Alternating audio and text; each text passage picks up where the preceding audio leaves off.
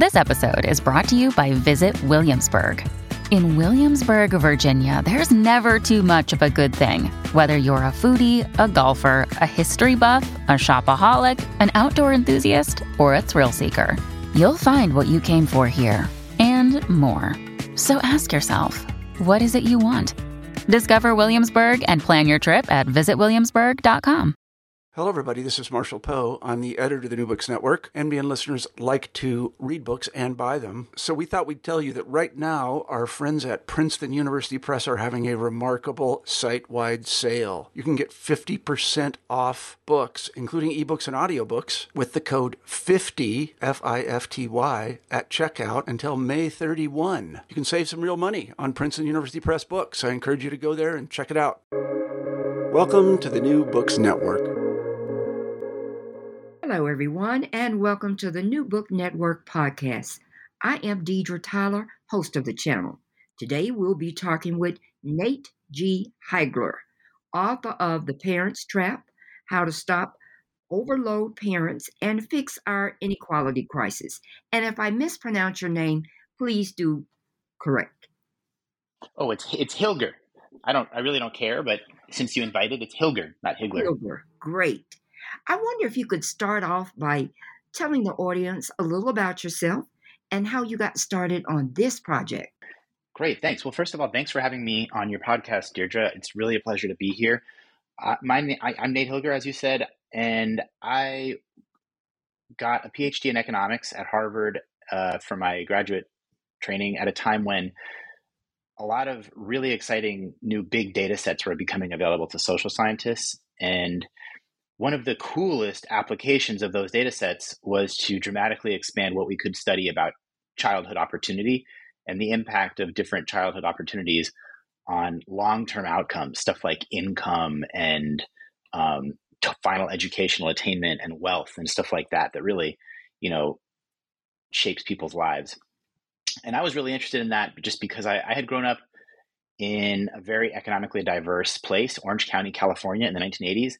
And I feel I really saw firsthand how some of my more affluent friends whose parents had a lot of fancy educational credentials, they had so many advantages outside of school that my other friends didn't have. They had, if they needed it, they had tutoring, they had counseling, they got private sports lessons and coaching, they got obviously better healthcare, they got, all kinds of special educational advocacy from their parents. And so I was really interested. It seemed to matter to me, and I was excited to study it up close in data.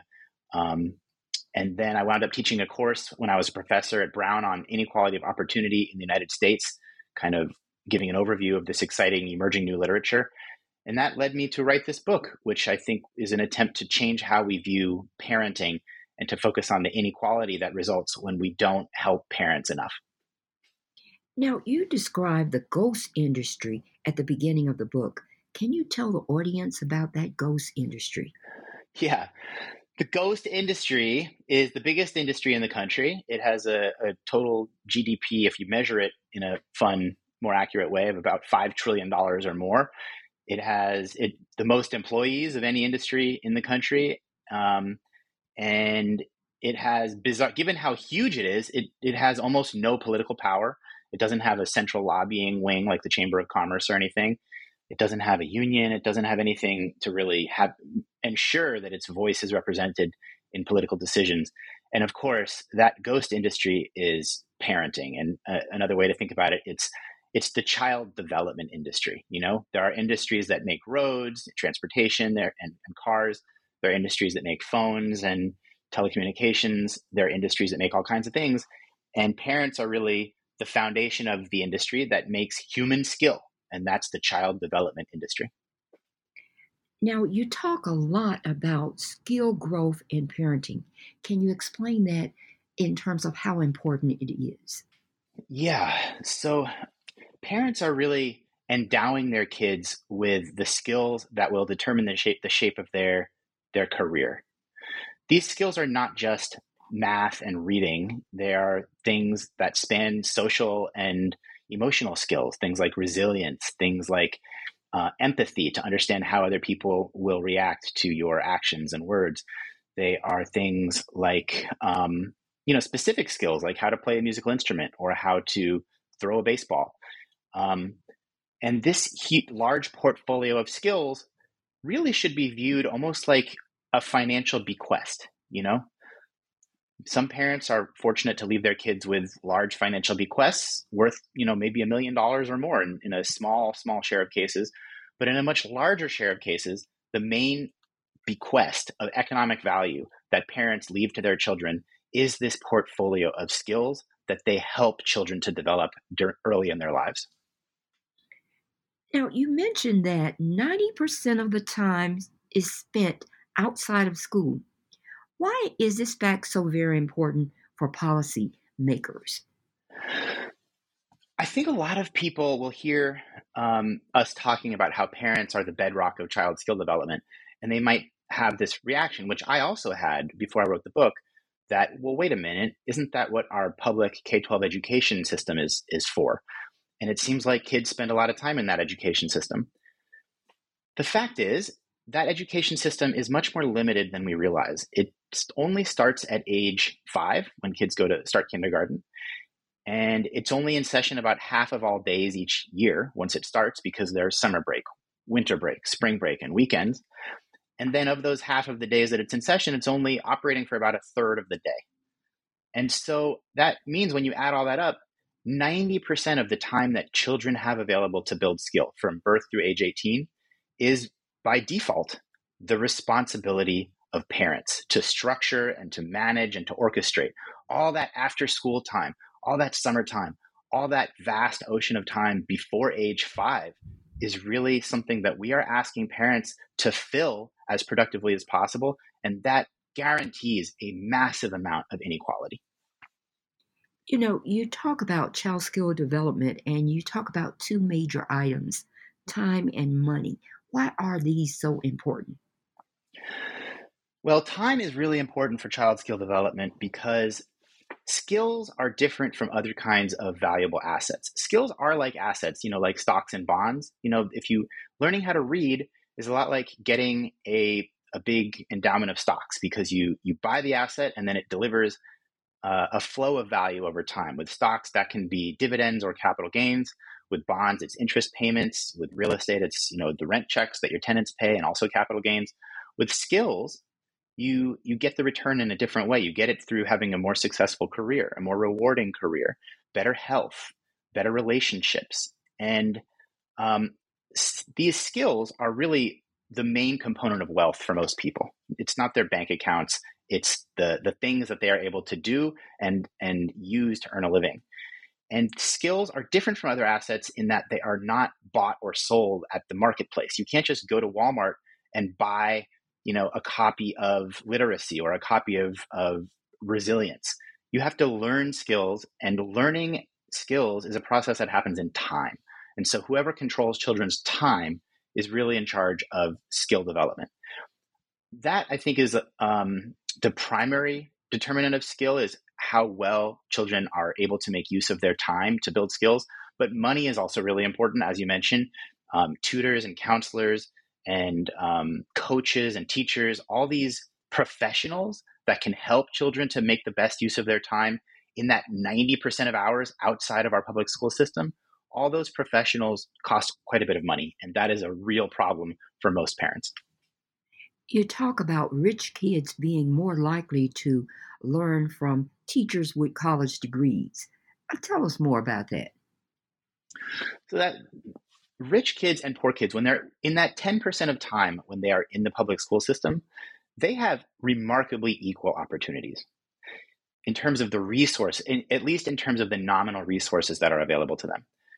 They all have teachers who have college degrees. You might find an exception here and there, but over 90, something like 99% of public school teachers have college degrees. And that's an advantage. I think most parents would be concerned if they found out that their child was at a school where a lot of the teachers did not have college degrees. They might be great teachers, but on average, it would raise questions. We'd worry that those teachers might not be as qualified as the teachers at another school who did have college degrees. In that 90% of time that kids spend outside of school, the situation is completely different. Parents have to play a role as teachers and tutors and counselors and coaches in that 90% of time.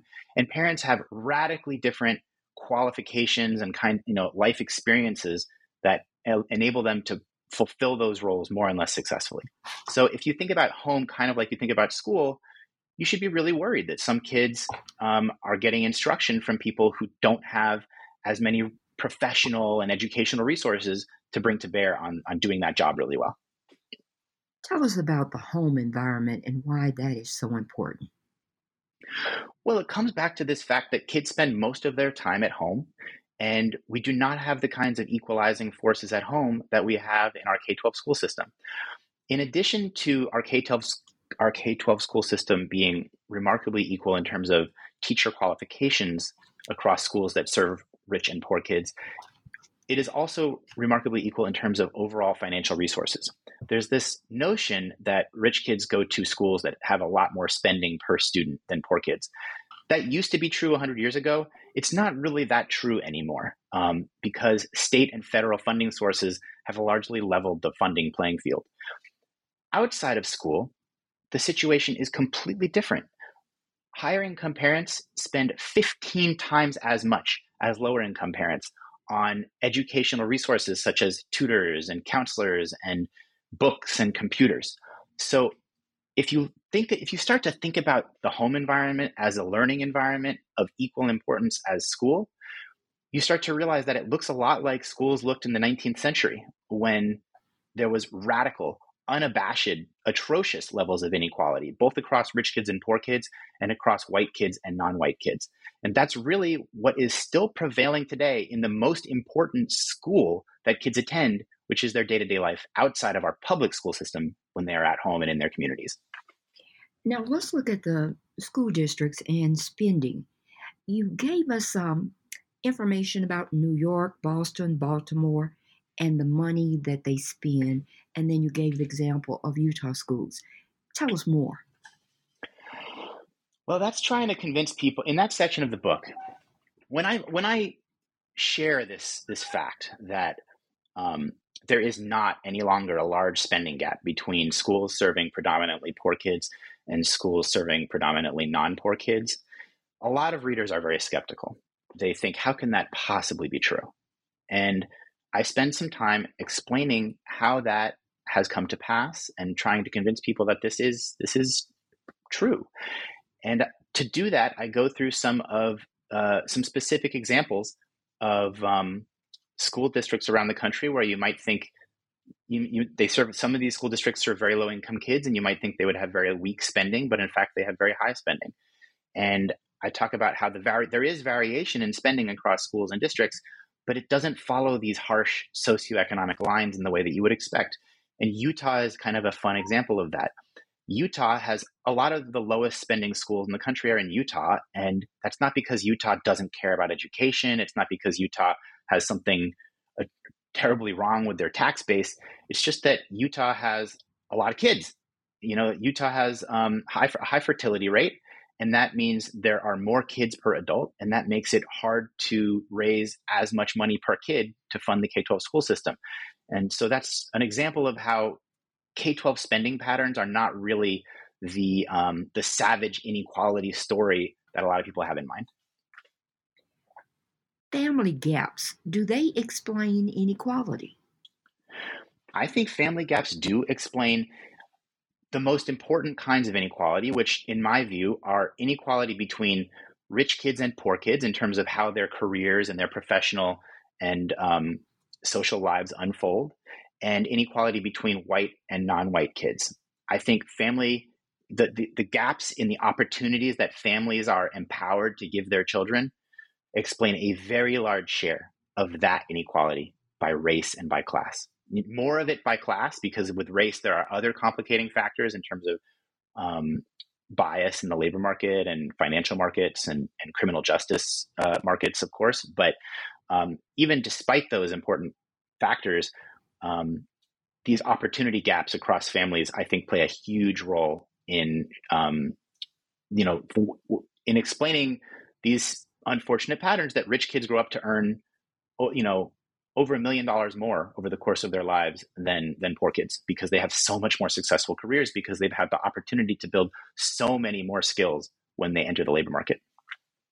Missing link. Parents with high levels of skill, do they demand to have teachers teach their children that have high levels of skill? Is this the missing link? I think the reason why I think Deirdre, correct me if I'm wrong.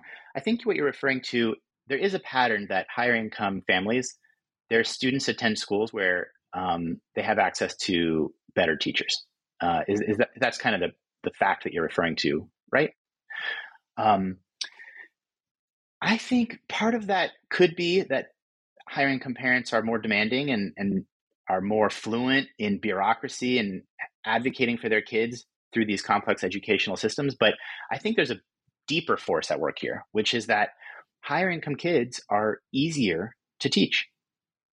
They're easier to teach because their parents are basically providing a lot of additional support resources outside of school. It's easier to teach a kid if that kid comes into your classroom with great, literacy and numeracy because they attended a good early childhood learning environment. It's easier to teach a kid if they're getting a private tutoring outside of school, or if their parents are helping them with their homework at night because their parents know how to do algebra and geometry and statistics. It's easier to teach a kid how to write if their parents are reviewing their essays and giving them editorial feedback. And that means that schools serving higher income kids, even if they have equal salaries, they have an easier time recruiting and retaining the best teachers in a competitive labor market. And I think if we could level the playing field outside of school, that would level the remaining inequalities in the playing field that exist inside school for that reason. Another missing link, affordable early education. Tell us, what did you find about the early education? Well, in the first chapter of the book, I had a lot of fun. I hope you and I hope other readers enjoy this first chapter. I had a lot of fun going through the history of research on skill formation in early childhood. And it begins with this story of an amazing woman named Cora Hillis, who was this visionary leader who helped create something called the Iowa Child Welfare Research Station in the early 20th century. And that began an almost century-long series of experiments to sort of demonstrate that early learning environments play a huge role in dictating child skill development. And that, there was this old notion that kids kind of have an inborn, innate kind of talent, and there wasn't much you could do to shift that. And this long series of really strange, beautiful experiments by a number of people, culminating in the Infant Health and Development Program led by Ruby Hearn in all across the country in the 1990s, showed that if you give poor kids access to really high quality, really carefully choreographed early learning environments, you can close early child skill, at least cognitive skill developments. You can close early cognitive skill development gaps between rich kids and poor kids when they enter kindergarten. And I just find that finding mind-blowing, because it means we really are setting up poor kids to fail in this country by starting our public education system at age 5. We're just inviting all of these kids to fall behind year after year after year in ways that we know how to prevent, but we don't bother to prevent it. And then when they get to school at age 5, we blame the school for not having the same kinds of results as schools that serve rich kids. And I found that I had a lot of fun writing that chapter. There are a lot of great personalities involved and a lot of drama. And I hope to make more people aware of those findings. Tell us more about the American tax records at the IRS and how that information about parents and children helped to explain this whole question of inequality. So that was a big, exciting new data set that I helped to develop. I played a junior role. I was a graduate student on a project led by some of the world's greatest economists, Raj Chetty, Emmanuel Saez, and John Friedman, with my other graduate student colleague at the time, Danny Yeagan, who's now a professor at Berkeley. We helped to turn the U.S. tax records at the IRS into a research data set. There are hundreds of tax forms, and there are all these anomalies and inconsistencies that make it hard to use them for research. And we helped clean that up, and we started this chain of research that really has changed perspectives on the importance of childhood opportunity in a number of domains. And the amazing thing about this data set was that it linked childhood opportunity to what, as I mentioned earlier, really cool long-term outcomes like how much kids were earning in their 20s and 30s. And to give you an example of what we did, the first application we did of these data was we found an old experiment called the Tennessee Star class size experiment. And that experiment had randomized some kids into bigger and smaller kindergarten classrooms. But another aspect of that experiment was that it incidentally also randomized kids across classrooms. So it randomized kids across teachers. And that gave us a perfect experiment. We linked those 12,000 kids in that experiment to their tax records. And we were then able to follow those kids from age 5 into their early careers in their late 20s. And we were able to see that some kids who got randomized into a more advantageous classroom had measurably higher earnings earlier in their career. And if you added that up across all the kids in a kindergarten classroom, you found that a moderately better kindergarten teacher was creating an additional I forget exactly the number, $200,000 or $300,000 per year in terms of higher future earnings for her little kindergarten students. And so that was a first taste of the power of these new data to reveal the importance of childhood opportunity. What did you learn about childhood circumstances and how that affects inequality? What did I learn from the IRS data set? Yes. Oh man, well, at this point there have been dozens of really important papers on many domains, leveraging these powerful aspects of that data set by a lot of great researchers.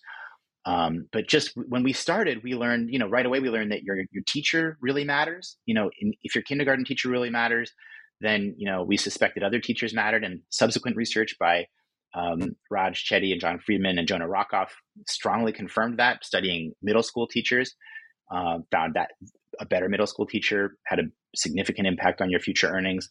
In my own dissertation, I studied the impact of parental income shocks on children's educational attainment. So I found that if you got unlucky and your parent lost their job just before you were applying to college, so you were effectively applying to college with a lot less family income, I thought that might reduce the quality of the college you attended or cause you to be less likely to attend college, but it had almost no impact. And that, to me, I found that finding almost impossible to believe, but the data were so good and so powerful and so precise that it forced me to rethink things. And what I realized is that parental income was really a lot less important than I expected in terms of determining children's educational outcomes, at least in college. And that's because parents are not spending all of their additional income on helping kids attend college. They're only probably spending a tiny share of that. And that shaped my perspective on the best way to improve opportunity for kids. And in the book, I argue this strongly, that the best way to improve opportunity to kids is to give more professional support services, such as tutors, teachers, counselors, and direct subsidies, such as college financial aid. And that just giving parents more money is not going to have as big an impact as many people hope for. Now let's look at another variable, housing location. Does it matter in educational outcome? Absolutely. So that's another domain that this incredible data set has really reshaped knowledge. Housing, there's also been work on healthcare. And in this housing debate, similar to the way that we linked the Tennessee Star class size experiment to the tax records, Raj Chetty and Nathan Hendren and Larry Katz linked another older experiment, the Moving to Opportunity experiment, to the tax records, and found that Kids who had been randomly shifted into living in a better neighborhood early in their lives went on to earn hundreds of thousands of dollars of higher income later on in their careers, over the course of their careers. Hundreds of thousands of dollars. And that finding was only there for kids who got shifted to a better neighborhood early enough in childhood to reap the full benefits. That's a finding that I think is coming up over and over again across these different domains, is that the impact of like relatively moderate differences in childhood opportunity is often in the ballpark of hundreds of thousands of dollars in children's future career earnings. I think that finding coming out of the IRS tax records is just, it really, I'm doing something wrong in the book if it doesn't cause people to stop and think, wait a minute, why on earth are we not doing more to understand these opportunities and to shift them to expand more opportunity to kids? Because there are like trillions of dollars, literally trillions of dollars being left on the table when we fail to offer these kinds of effective opportunities to kids around the country. Another variable, homework. 6 hours a week helping kids with homework. Tell us more. So in the book, I spend some time trying to help people understand that parenting is anybody who's a parent, or like yourself, an involved aunt or uncle who is around families, we know that parenting is hard and complicated, but I think it still doesn't get the respect that it deserves. It gets a kind of sentimental respect. It's this like warm Norman Rockwell kind of respect, but I don't think it gets the respect that engineers get, or pilots get, or physicians or lawyers get. And I try to push against that a little bit in the book. I try to pick apart some of the jobs involved in parenting, and I show that parents have to be tutors and college guidance counselors and nutrition counselors and chief executive officers of small businesses. And you're referring to the section where I talk about parents have to be tutors. When schools rely on homework, they are implicitly relying on parents to be assistant teachers and as tutors. And some parents are much better equipped to be tutors than others. If you went to college and majored in a quantitative field, you're going to be pretty comfortable helping your kid with, basic math stuff. You're going to be able to help them work through that extra, that challenge on their problem set. If you dropped out of high school, or you went to college, but you didn't graduate and you didn't major in a quantitative field, and math is not your strong suit, when your teacher assigns your student math homework, your kid is at a disadvantage because you're not going to be able to confidently help them resolve confusion. And so that's just one area where I think we rely too heavily on parents, and the result is a lot of inequality. In chapter 3, you talk about teaching old parents new tricks. Yeah. Tell us more about that. In that chapter, so some people hear the idea that, there's a lot of inequality in terms of how parents are set up to support their kids in their educational and health growth, in the growth of their health and education. And they think, well, okay, maybe we should help parents be better at these roles by training them, by offering more training on how to be a better tutor or nutrition counselor or college guidance counselor, and teach parents these skills. In that chapter, I'm exploring that idea. And there's a long history of parent training programs in psychology, especially. And in this chapter, I review the evidence, and I find that two findings. One, when there are studies that get parents to attend these programs, they pretty often find significant benefits. Parents certainly can learn how to do their jobs better. The second finding, however, is a little more concerning, which is that parents have basically no interest in attending these training programs. Once these programs are out in the wild and they're not in like a university laboratory, they really struggle to recruit parents to participate, especially the parents who are most likely to benefit, who don't have the kinds of educational and professional resources that benefit kids in terms of offering more opportunity. To explore this further and go deeper than just reviewing the academic research, I myself attended a 3-month-long, once-a-week parent training program. And I chose a program that was a little unusual in that it was court-ordered for parents to attend this program. So it wasn't just voluntary. It was a wide range of parents who might not otherwise voluntarily attend a parent training program. And it was to help them deal with kids who were getting involved in the criminal justice system. These kids were running away from home. They were dabbling in drugs. They were getting involved in violence. They were stealing things. They had various kinds of pretty severe problems. And so I attended this class, and I kind of got to feel and experience the findings in the literature. A lot of the material being conveyed in this class by the instructors was pretty valuable. You know, it was a really nuanced, complicated stuff. Strategies to be better at disciplining your kids. Strategies to keep your kid from hanging out with the wrong crowd of friends. Strategies to help your kid deal with substance abuse. To stay away from gang violence. They were nuanced, well thought out strategies, but I found it really daunting to implement these strategies. They were really complicated. They seemed almost like you would need a lot of professional support to do them well. I also found the overall experience very tiring. You know, when I was doing this, like all the other parents in the program, I had a full-time job, and I would take public transit over to the public high school where the class was being held after work. And I would sit in the classroom for 2 to 3 hours, depending on the week, and listen to the instructors. And I just found it exhausting. And I have to say, I can understand why the vast majority of parents do not sign up for these kinds of courses. And that's why I'm not optimistic that training parents is really a good way forward to equalize opportunity for kids in our country. What about the home visiting? So home visit programs, again, when parents can be convinced to participate, the results are impressive. The Nurse Family Partnership has had really impressive results, helping really low income, first time young moms handle the stress and the complexity of bringing that baby home and bonding with them and getting their heads around that whole early part of parenting, which I can really relate to how intimidating and hard that is as a parent myself. But again, these programs struggle to recruit a lot of participants. And even though they are probably, in some cases, they can be cost effective and they might be worthwhile for subsets of parents, the impacts are nothing like what you see for great early learning programs, like good early education programs, or even like tutoring.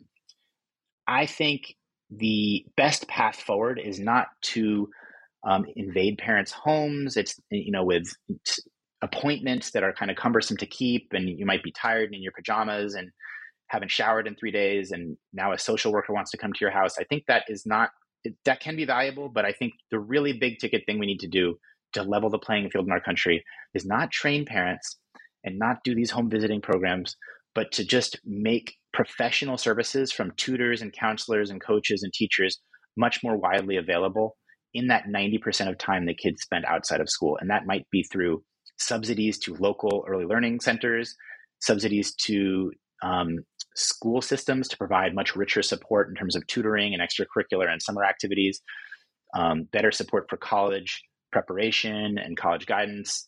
A lot of the things that higher income families routinely provide to their children, but are off limits to large swaths of American children. Chapter 4, you talk about structural challenges. Do you want to say anything about the IRS data and the structural challenges? I think the place where did you have one in mind, Deirdre? Well, before I dive in, I think you talked about Poor Penny and Lucky 30. Yes. Mm-hmm. We've talked about that a little bit earlier in our conversation about how I found in the IRS data that parental income was a surprisingly unimportant determinant of children's college outcomes. One of the structural factors that you might think would limit parents. So in this chapter, I talk about a number of structural factors that make it really hard for parents on their own to build skills effectively in kids. One of those structural factors is practice.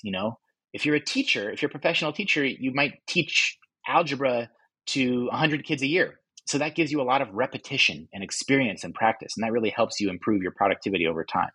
If you're a parent, you don't get that kind of practice. You have 1 or 2 or maybe 3 kids, and that means you get to go through algebra 1 or 2 or 3 times. You don't get that practice. So that's one structural factor.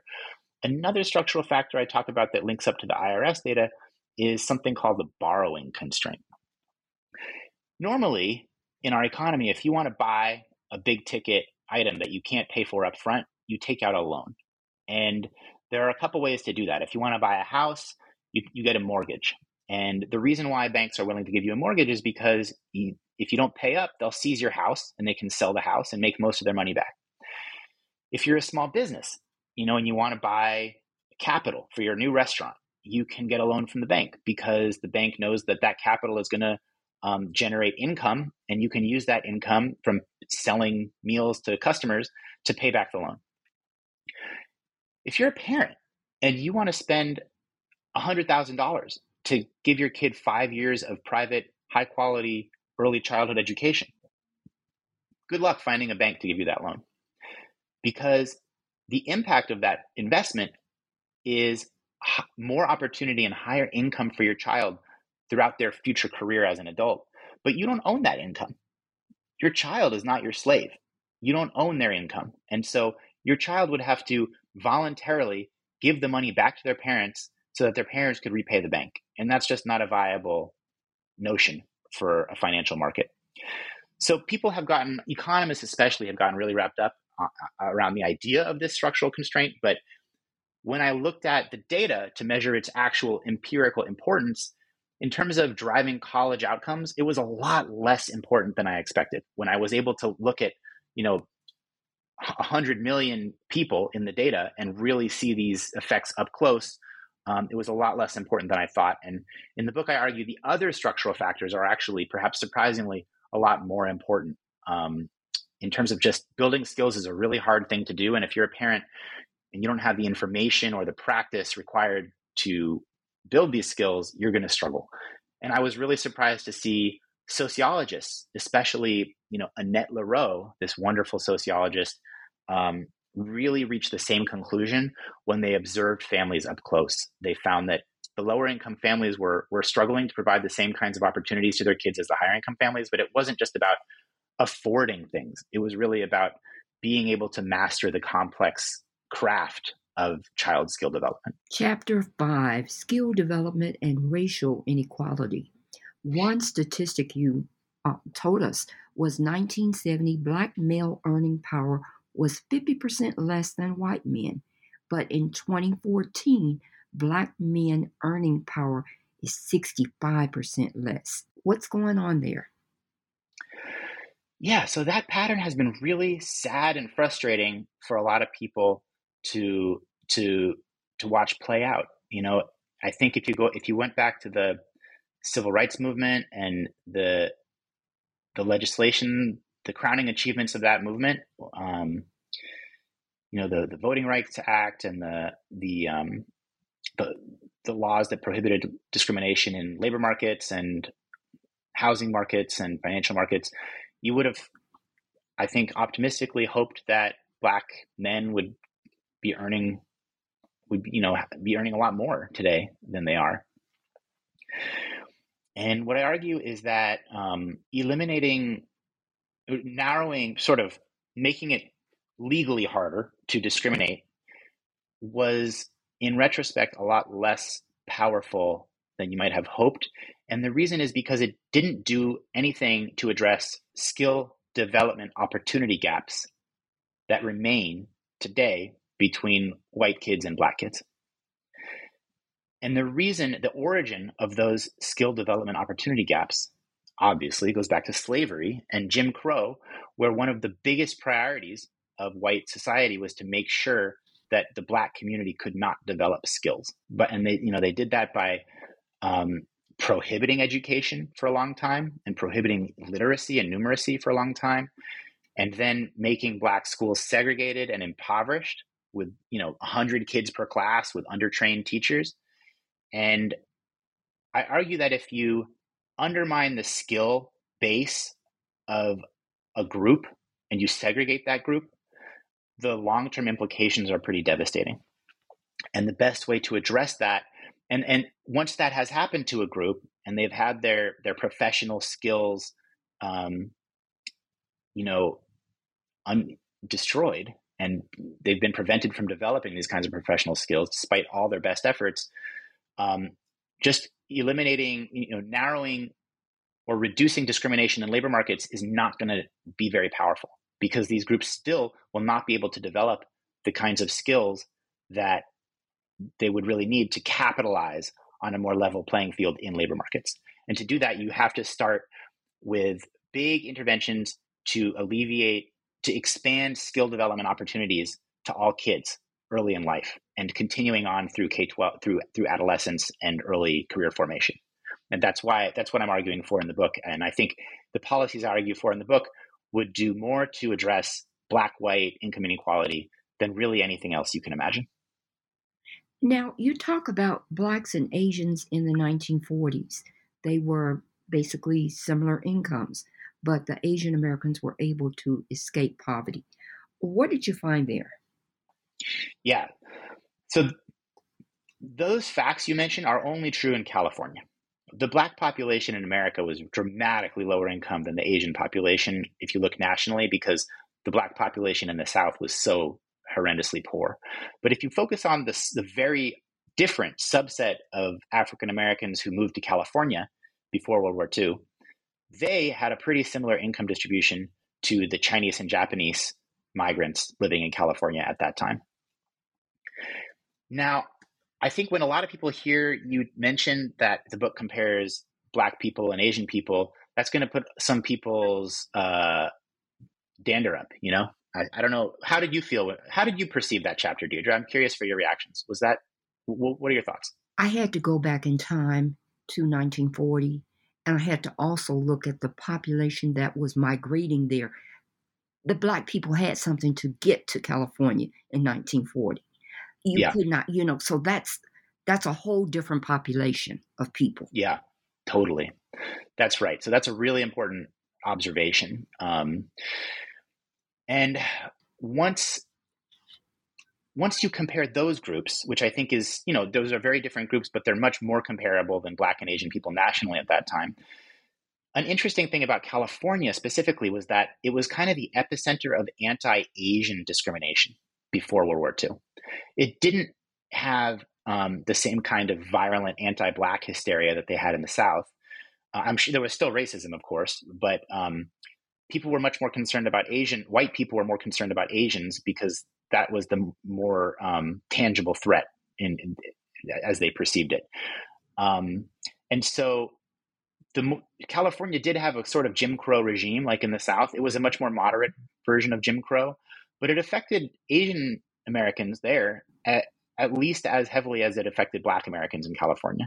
So it's a weird environment where these two groups are pretty similar in terms of their parental income that the kids are going to have. And the Asians are experiencing, if anything, equal or maybe even worse discrimination in terms of prejudice as the Black people at that time. And I dig up some kind of cool archival data on attitudes to document that.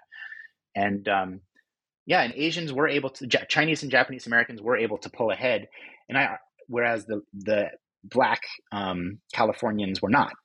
And I think what accounts for that is that the Asian Americans Chinese and Japanese people who came to California at that time were a very advantaged group. They had much higher education than people in Japan and China on average, and they had to pay for this expensive migrant journey. And they couldn't be working class because of the Chinese Exclusion Act and the Gentleman's Agreement, which prevented, working class Chinese and Japanese people from coming to America. So they had to be merchants, they had to be professionals. And their income was artificially low before World War II because they couldn't access most of the best professions and they couldn't start the best kinds of businesses. But then once the civil rights movement took hold, and it took hold a little bit earlier in California than it did in other parts of the country, labor markets became a lot more open to non-white workers and entrepreneurs. And I think Chinese and Japanese Americans were able to capitalize on that much more effectively than Black Californians because they had this much larger base of skills that they could pass on to their kids through teaching and convert into high-paying jobs. So I think it's all about the skill base that a group is able to bring to bear on the labor market. But can we also say that discrimination did exist for African Americans and still does? that can we say that Asian Americans maybe were considered honorary whites? So in of course, discrimination does still exist. If you go back to before World War II, Asian Americans in California were not honorary whites. Neither were Black Californians. They were both considered subhuman by a large share of white people. And I don't think you can write off the success of Asian Americans in California by claiming that they didn't face the kinds of discrimination that Black Californians faced. I think both groups faced discrimination. And in the book, I argue that the reason why Asians were able to overcome that is they had brought with them, we only let high-skilled Asians into the country on average. And we had deliberately annihilated the opportunities to build skill in the Black community for generations. And the optimistic implication of this interpretation is that if we are able to invest more heavily in Black children's skill growth through not just the narrow slice of childhood that is K-12 education, but also through early childhood education, age 0 to 5, through tutoring, through extracurricular after-school programs, through summer programs, through college guidance counseling, through apprenticeships and early career formation. If we can level the playing field for skill development in that 90% of time that kids spend currently outside of school, Black people will be able to capitalize on those skills by getting high-paying jobs. And that's really, that's a controversial message of the book, but I think it is, I'm going to stick with it. That's what I think the implication is. Chapter 6, Getting More by Asking for Less. What are you talking about here concerning the baby college? The baby college. The chapter on getting more by asking for less is all about how we need to, when we're trying to level the playing field for kids, we need to develop public policies that do not ask parents to put in more time or spend more money or figure out more complicated paperwork or rules or procedures. That we need to assume parents are freakishly busy and have very little spare bandwidth, and have policies that rely on professionals or algorithms to give kids opportunity rather than assuming parents can volunteer a lot of additional time and energy and money. You have to jog my memory on how baby college fits into that, but that's the main lesson of that chapter. Absolutely. Now, you talk about family care, the door to an alternative reality. What would this family care look like? Let's dive into family care, but I think, I'm sorry to go back 1 second. In terms of baby college, I think I'm remembering how that illustrates the getting more by asking for less principle. I talk about early childhood education as baby college because the impact on future earnings appears to be just as large from good early childhood education as it does from college, which is striking. And it's similar cost too. Early childhood education is similar expenditure as college. And I talk about a comparison of two different ways that we might help parents gain more access to good early learning opportunities for their kids. One of those ways asks kind of less of parents. It's called Head Start. And the reason why Head Start is pretty easy on parents is because all Head Start centers are relatively good. They're not perfect, but they're relatively good in terms of they have at least some qualified teachers. They can't have class sizes that are too big. They have to have reasonably clean and healthy facilities. And studies have found that when kids are randomized into Head Start, lower income kids really benefit from that. There's another approach to helping kids access early learning, and that is exemplified by a voucher system, the block grant, the Child Care Block Grant program. And that program gives parents essentially vouchers, and it says, good luck, go find an early childhood education program for your kid, and we'll pay you back whatever you find. And that places a huge burden on parents to avoid bad programs and find good programs. And the results of research on that study are very different. They find that parents really struggle to solve this problem and find good programs. And the result is that kids who are randomized into access to these vouchers, they wind up doing slightly worse. And I think that illustrates this getting more by asking for less principle, because we need programs that do not ask parents to do a lot of sophisticated shopping and vetting of child development programs, because the parents who need these programs the most are least equipped in time and expertise to sort through the good programs and whittle and separate them from the bad programs. So that's what the baby college section was about. If you any thoughts or questions, Deirdre, before we move on to talking about family care? No, that answered everything. Thank you. Okay, great. So you asked about family care. So family care, in the book, I really don't like reading nonfiction books that just whine and just complain about problems and then say, too bad, the world sucks. So I tried to really develop a full-blown solution to the problems that we've been talking about during this whole discussion. And I'm really happy to report that the evidence on child development interventions is extremely promising. It looks like we really can develop programs that have huge positive impacts on kids in cost-effective ways. And I put a lot of this research together into a proposal for something I call family care. And it's called family care because it's modeled on Medicare. Medicare is a multi-$100 billion program to solve a big problem, which is that old people need healthcare, and healthcare is expensive. Surgery and physicians and nurses and hospitals and operating rooms, they're all very expensive. And without Medicare, lower income and working class and even middle class Americans in their retirement would not be able to access these kinds of services. So Medicare solves that problem to a large extent.